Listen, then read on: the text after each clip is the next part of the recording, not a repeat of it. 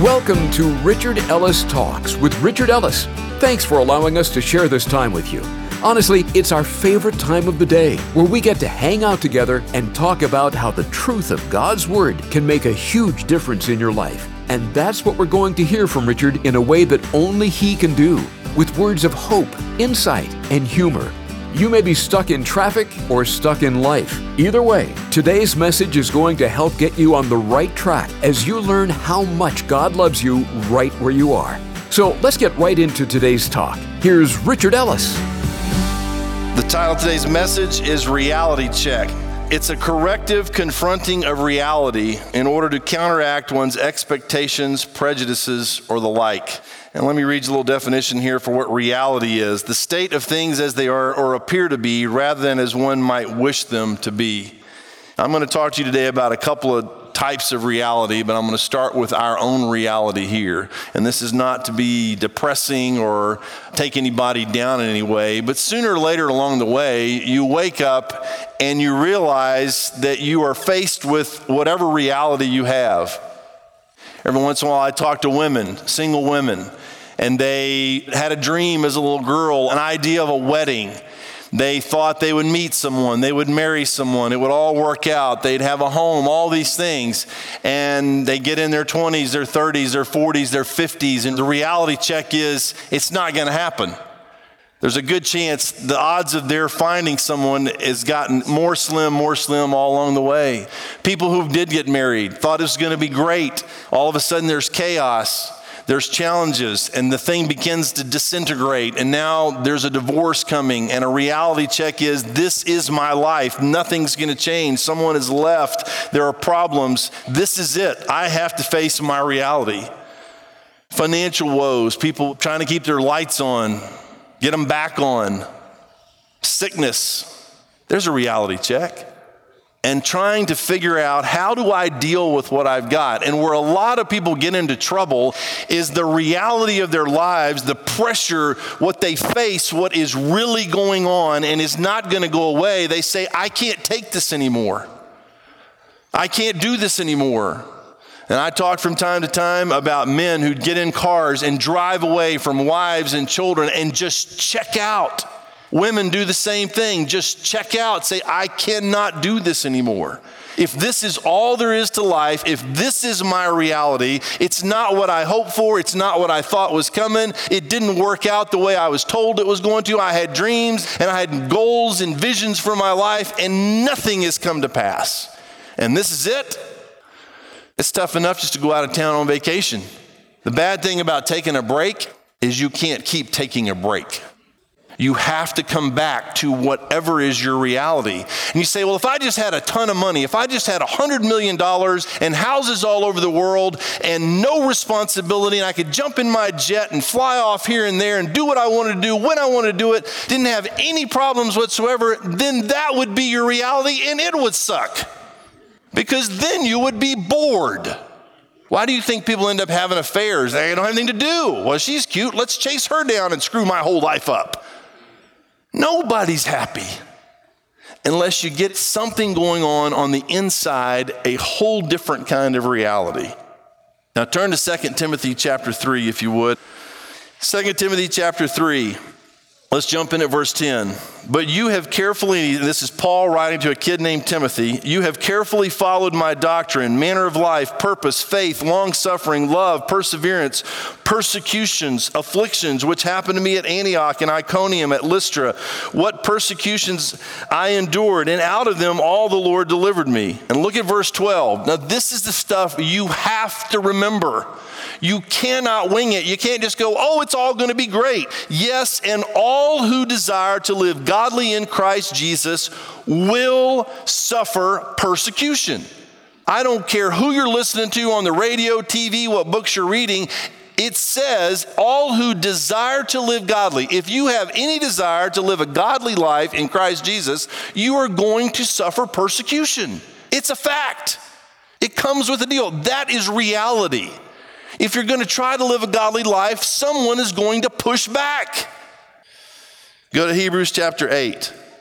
Verse 1, now this is the main point of the things we are saying, which we have such a high priest, and this is talking about Jesus, who is seated at the right hand of the throne of majesty in the heavens, a minister of the sanctuary and of the true tabernacle which the Lord erected and not man. For every high priest is appointed to offer both gifts and sacrifices. Therefore it is necessary that this one also have something to offer. For if he were on earth, he would not be a priest, since there are priests who offer the gifts according to the law, who serve the copy and shadow of the heavenly things, as Moses was divinely instructed when he was about to make the tabernacle. For he said, see that you make all things according to the pattern shown to you on the mountain. But now he has obtained a more excellent ministry, inasmuch as he is also mediator of a better covenant, which was established on better promises. Now here's basically what's going on. Back in the Old Testament, you have a temple. You have a real hot spot for God. There's the holy place, the Holy of Holies. This is where God's manifest presence is felt. It exists right there. You can't contain God in a room, in a box, but that's where it was on the planet. So the high priest once a year would go into the blood sacrifice and atone for all the people, and then every day sacrifices were made along the way. But this portable little this spot on the planet in Jerusalem where the temple was a shadow of the real deal.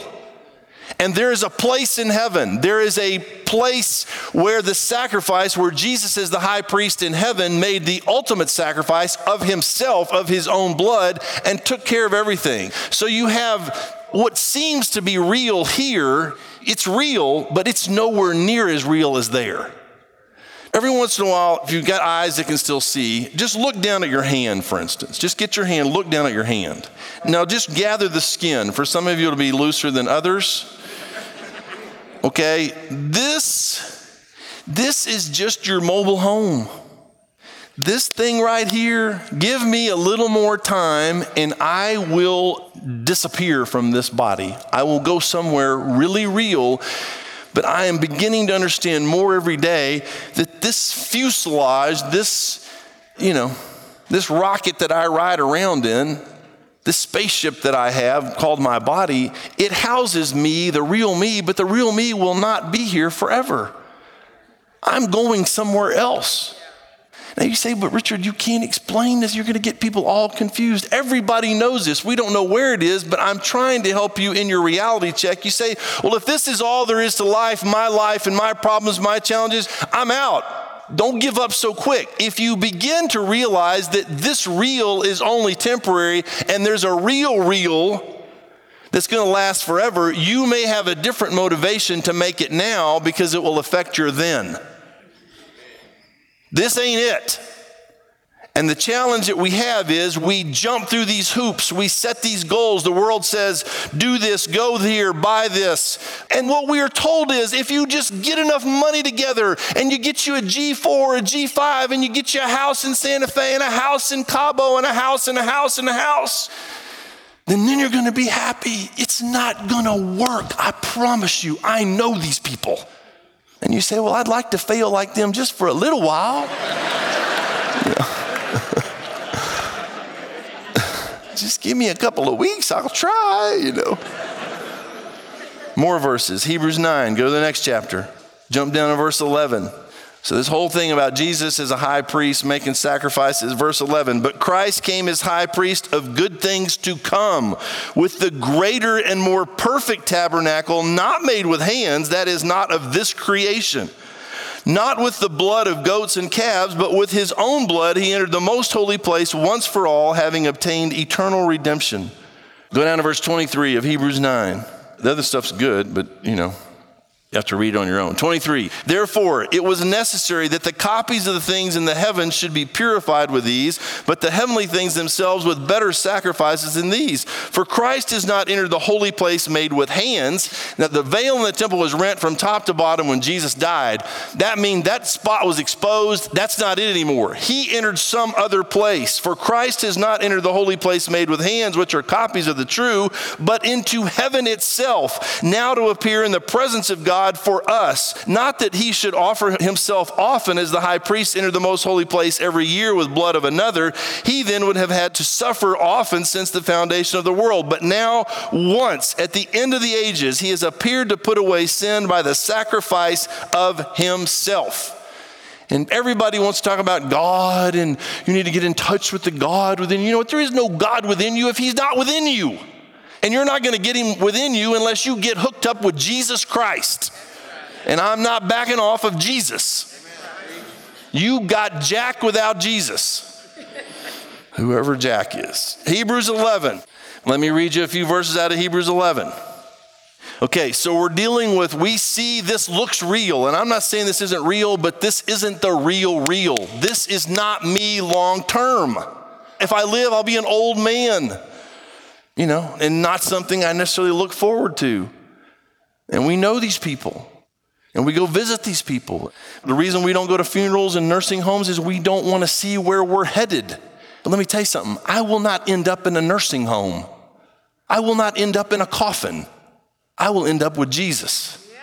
And when I think about that and I remember that, no matter what you throw at me or take away from me or tell me is coming, it may be harsh, it may be brutal, it may be overwhelming, but I've got something beyond the end. I have somewhere else to think about. I have something else to look forward to than just this. Because if this is it, we are in trouble. Verse 1, Hebrews 11, faith is the substance of things hoped for, the evidence of things not seen. You have to have faith. Without faith, later in this chapter it says it is impossible to please God because he is a rewarder of those who diligently seek him. So you believe, you say, God, I know you're out there. There's got to be more than this. I'm asking you to reveal yourself to me. Go down to verse 6. But without faith, it is impossible to please him. For he who comes to God must believe that he is, and that he is a rewarder of those who diligently seek him. Go down to starts coming out with Abraham here. Verse 8, by faith, Abraham obeyed when he was called to go out to a place which he would receive as an inheritance. And he went out not knowing where he was going. By faith, he dwelt in the land of promise, as in a foreign country, dwelling in tents with Isaac and Jacob, the heirs with him of the same promise. For he waited for the city which has foundations, whose builder and maker is God. Waited what? For the city which has foundations. In other words, it's stuck, it's solid, it's not going to be moved, and its builder and maker is God. Look down to verse 13. These all died in faith, not having received the promises, but having seen them afar off, were assured of them, embraced them. Now look at these words that are used. They died, they didn't receive what we even know now. But having seen them afar off, they were assured of them first, embraced them, and confessed that they were strangers and pilgrims on the earth. I am a stranger and a pilgrim on the earth. This is not my home. I am just passing through. My treasures are laid up. Can I get a witness? Somewhere beyond the blue. What's the rest of it? The angels beckon me from heaven's open door, and I can't feel at home in this world anymore. You know what? We get too at home in this world. You better hold on to this stuff very, very, very loosely. Because the stuff you grab may end up getting a hold of you. I can't let go of this. I got to have this. I got to go here. I got to do this. I got to become this. Keep reading. Verse 14, for those who say such things declare plainly that they seek a homeland. And truly, if they had called to mind that country from which they had come out, they would have had opportunity to return. But now they desire a better, that is, a heavenly country. Therefore, God is not ashamed to be called their God, for he has prepared a city for them. One of the dangers of being an American is that we have too much and we don't even need heaven. We've already got it. Well, I don't want to die and go to heaven. That's a little bit of heaven right here. I'm set. So the enemy just keeps dumping stuff on us. You know, the devil can bless you too, just to take you out, just to distract you. You say, oh, God must be blessing me. You better figure out where your blessing's coming from. It might not be a blessing after all. Especially if it lulls you to sleep and you get distracted and, oh, well, somebody else will do that. Let's just chill a little more. Then you chill away about 80 years and it's over. All right, go to Revelation 7. If you had lived 2,000 years ago, and this is the crazy thing about the reality of eternity, that God was able to take John, the writer of the book of Revelation, into the future, which was really not so far away because it existed. How can the future exist when we're not even there yet. So if you are John, you're 2,000 years ago, there's not helicopters, we got helicopters. There's not rockets, we got rockets. There's not airplanes, we got airplanes. We got all kind of stuff, but we don't even have what we're gonna have. So however far away the book of Revelation is from even present time, there is stuff that John saw that leapfrogs even over us that is reality, though it has not even happened yet. So how do you describe what you're seeing if you don't have any category for it? So dragons and things flying around, you don't even know what that is. It looks like a dragon. So you describe it the way you have to describe it. He saw extraordinary things. But in the midst of what he saw, go to Revelation 7. Now this is more about what's going on there, and then I'll try to read, we'll go to 21 as well and read something there. I can't skip over this part. Go to Revelation 7, verse 9. After these things I looked, and behold, a great multitude, which no one could number, of all nations, tribes, peoples, and tongues, standing before the throne and before the Lamb, clothed with white robes, with palm branches in their hands, and crying out with a loud voice, saying, Salvation belongs to our God, who sits on the throne, and to the Lamb. All the angels stood around the throne, and the elders and the four living creatures, and fell on their faces before the throne, and worshiped God, saying, Amen. Blessing and glory and wisdom, thanksgiving and honor and power and might be to our God forever and ever. Amen. Then one of the elders answered, saying to me, Who are these arrayed in white robes, and where did they come from? And I said to him, Sir, you know. What are you asking me for? So he said to me, These are the ones who come out of the great tribulation and washed their robes and made them white in the blood of the Lamb. Therefore they are before the throne of God and serve him day and night in his temple. And he who sits on the throne will dwell among them. They shall neither hunger anymore nor thirst anymore. The sun shall not strike them nor any heat. For the Lamb who is in the midst of the throne will shepherd them and lead them to living fountains of water. And God will wipe away every tear from their eye. That's what there is to look forward to. You say, well, that's going to be boring. I don't want to be an angel floating around on a cloud forever. You know what? You don't know anything. Read your Bible for 10 minutes. And then people say crazy stuff. Well, I want to be in hell with all my friends. You know what? That's not hard to arrange. Just do nothing. Just ignore everything you've heard and just keep tracking. You'll be there with your buddies soon enough. But it ain't going to be funny when you get there. Because that reality is real. That is real. Go to Revelation 21, and then I'm out of verses, but I know where some more are.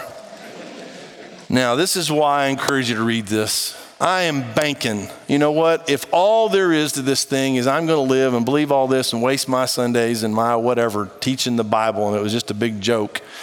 You know, I've never had a beer in my life. If there's no God and no heaven, and I've screwed my whole life up not having fun like everybody else drinking beer and whatever else you're doing, this is going to be a disaster.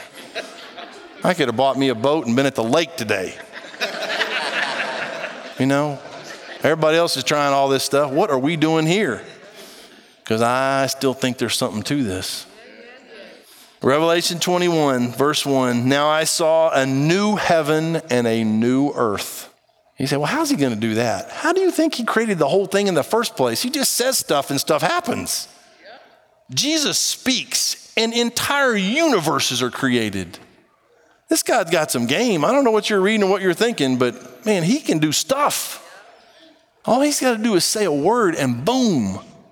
I saw a new heaven, a new earth, for the first heaven and the first earth had passed away, and there was no more sea. Then I, John, saw the holy city, New Jerusalem, coming down out of heaven from God, prepared as a bride adorned for her husband. In other words, beautiful, resplendent. And I heard a loud voice from heaven saying, Behold, the tabernacle of God is with men. In other words, the dwelling place of God is with men, and he will dwell with them, and they shall be his people. God himself will be with them and be their God. Look at verse 4. Again, this same thought from back in Revelation 7 that we read a minute ago. Verse 17 back there. And God will wipe away every tear from their eyes, for there shall be no more death, nor sorrow, no crying. There shall be no more pain, for the former things have passed away. Anybody know someone who is terminally or just they're sick and they're going to be that way probably until they die? Raise your hand if you know somebody like that. Now that's trouble. You talk about a reality check. People with migraines, people with cancer, people with just so many complications. You say, well, why doesn't God heal them? I don't know. And some of these people are God-fearing believers who cry out to God, and yet he doesn't heal them. And he teaches them things. But I'm going to tell you something. They're not suicidal maybe, but they just soon take the bus out of here as soon as it comes by. You say, well, you have a death wish. It's not about a death wish. You just get tired of living in this broken down spaceship. So why does God let people get sick? Why does God let these things happen and doesn't fix it? He can fix it. Why doesn't he fix it? Because sometimes the only way for us to be godly like we're supposed to be is for the tribulation to come along and get our attention in the first place. We get rocketed along, whoa, I'm so fly and everything's so cool. And, I got it made and I don't need God. I'll check in with you later. God says, you know what? It's not working this way. We're going to wake the brother up. And boom, sometimes it comes out of nowhere. Sometimes it's consequence we bring on ourselves. But the Bible says it is his kindness, it's his gentleness that leads us to repentance. And he says, look, I've been talking to you. That's not working. So I tell you what, I'm going to give you a whooping. And let's see if you get it that way. And the whooping doesn't work. Now I'm going to take your cell phone away. Which is one step worse than a whooping if you're the right age. And he squeezes and he squeezes and he squeezes. And then he says, now I got your attention. You say, yes, sir, you got my attention. Verse 5, Revelation 21. Then he who sat on the throne said, behold, see, watch this, look, I make all things new. And he said to me, write these words. Right, for these words are true and faithful. And he said to me, it is done. I am the Alpha and the Omega, the beginning and the end. I will give of the fountain of water of life freely to him who thirsts. He who overcomes shall inherit all things, and I will be his God, and he shall be my son. But the cowardly, unbelieving, abominable, murderers, sexually immoral, sorcerers, idolaters, and all liars shall have their part in the lake which burns with fire and brimstone, which is the second death. Go down to verse 22 for the sake of time. But I saw no temple in it. It's talking about the New Jerusalem. For the Lord God Almighty and the Lamb are its temple. The city had no need of the sun or of the moon to shine in it, for the glory of God illuminated it. The Lamb is its light, and the nations of those who are saved shall walk in its light. And the kings of the earth bring their glory and honor into it. Its gates shall not be shut at all by day. There shall be no night there. And they shall bring the glory and the honor of the nations into it. But there shall by no means enter anything that defiles or causes an abomination or a lie. And then look at this last phrase. But only those who are written in the Lamb's book of life. You got your name in that book? How do you get your name in that book? You get Jesus to write it in there for you. I suggest you get in that book so you end up in this place, because you're not going to stay in this place. Before Richard comes back to wrap things up for us today, I'd like to share a couple important things with you. Let me encourage you to take a minute and check out our website, richardellistalks.com. You'll find today's talk right there in the Talks page, along with all of Richard's messages. You can even forward them to a friend so they can hear them too. You'll also find the prayer wall to add your prayer requests, a link to connect with us, the contribute page for you to be able to give to this ministry, a radio station finder, all our social media links, and much more. So check it out, richardellistalks.com. And Richard's back now to wrap up today's talk. And if Jesus doesn't come back, not 100% of people die. So far, that's almost been the case. Some case in the Old Testament, guys getting beamed out of here. But if Jesus comes back today, I'm out of here without dying. But if he doesn't come back before I'm an old man, I'm dying. But you will not put me in the box, and you will not put me in the ground. I will be long gone before you ever try that. In a new heaven, in a new earth, where my faith is sight, and it was all worth it. And you say, well, where do these sermons come from? Every once in a while, I get to the point and I go, Lord, we got a long way to go, don't we? If I don't die, I got some miles to travel. I got responsibility. I still got some kids to raise. I got, there's people so screwed up they haven't even shown up here yet. I got trouble coming. I don't even know what it is yet. We do. More people coming. So you say, how am I going to make it? Same way you made it this far. Don't forget what's real. A little reality check never hurts. And you say, Lord, this looks pretty real. He says, yeah, but this isn't it. You remember who I am and whose you are and who you are and where this is going and why we're doing it. I'll have you out of here sooner or later, but you hang in there till I come get you, or you die, because I got work to do. Don't grow weary in well-doing. In due time you will reap. And it may not be on this side, but you will reap. And it will be worth it all when we see Jesus. And my prayer is even so, come, Lord Jesus. This has been Richard Ellis Talks with Richard Ellis. There's only one reason we do this program: to take the planet with the good news of Jesus Christ. That's our message and our mission. And you have a vital part of doing that along with us. If you've been encouraged by these talks with Richard, be sure to share with someone about the change they've made in your life. And we'd love to hear your story as to how the talks have made a difference to you. Give us a call. We'd love to talk with you. 855-6-RICHARD.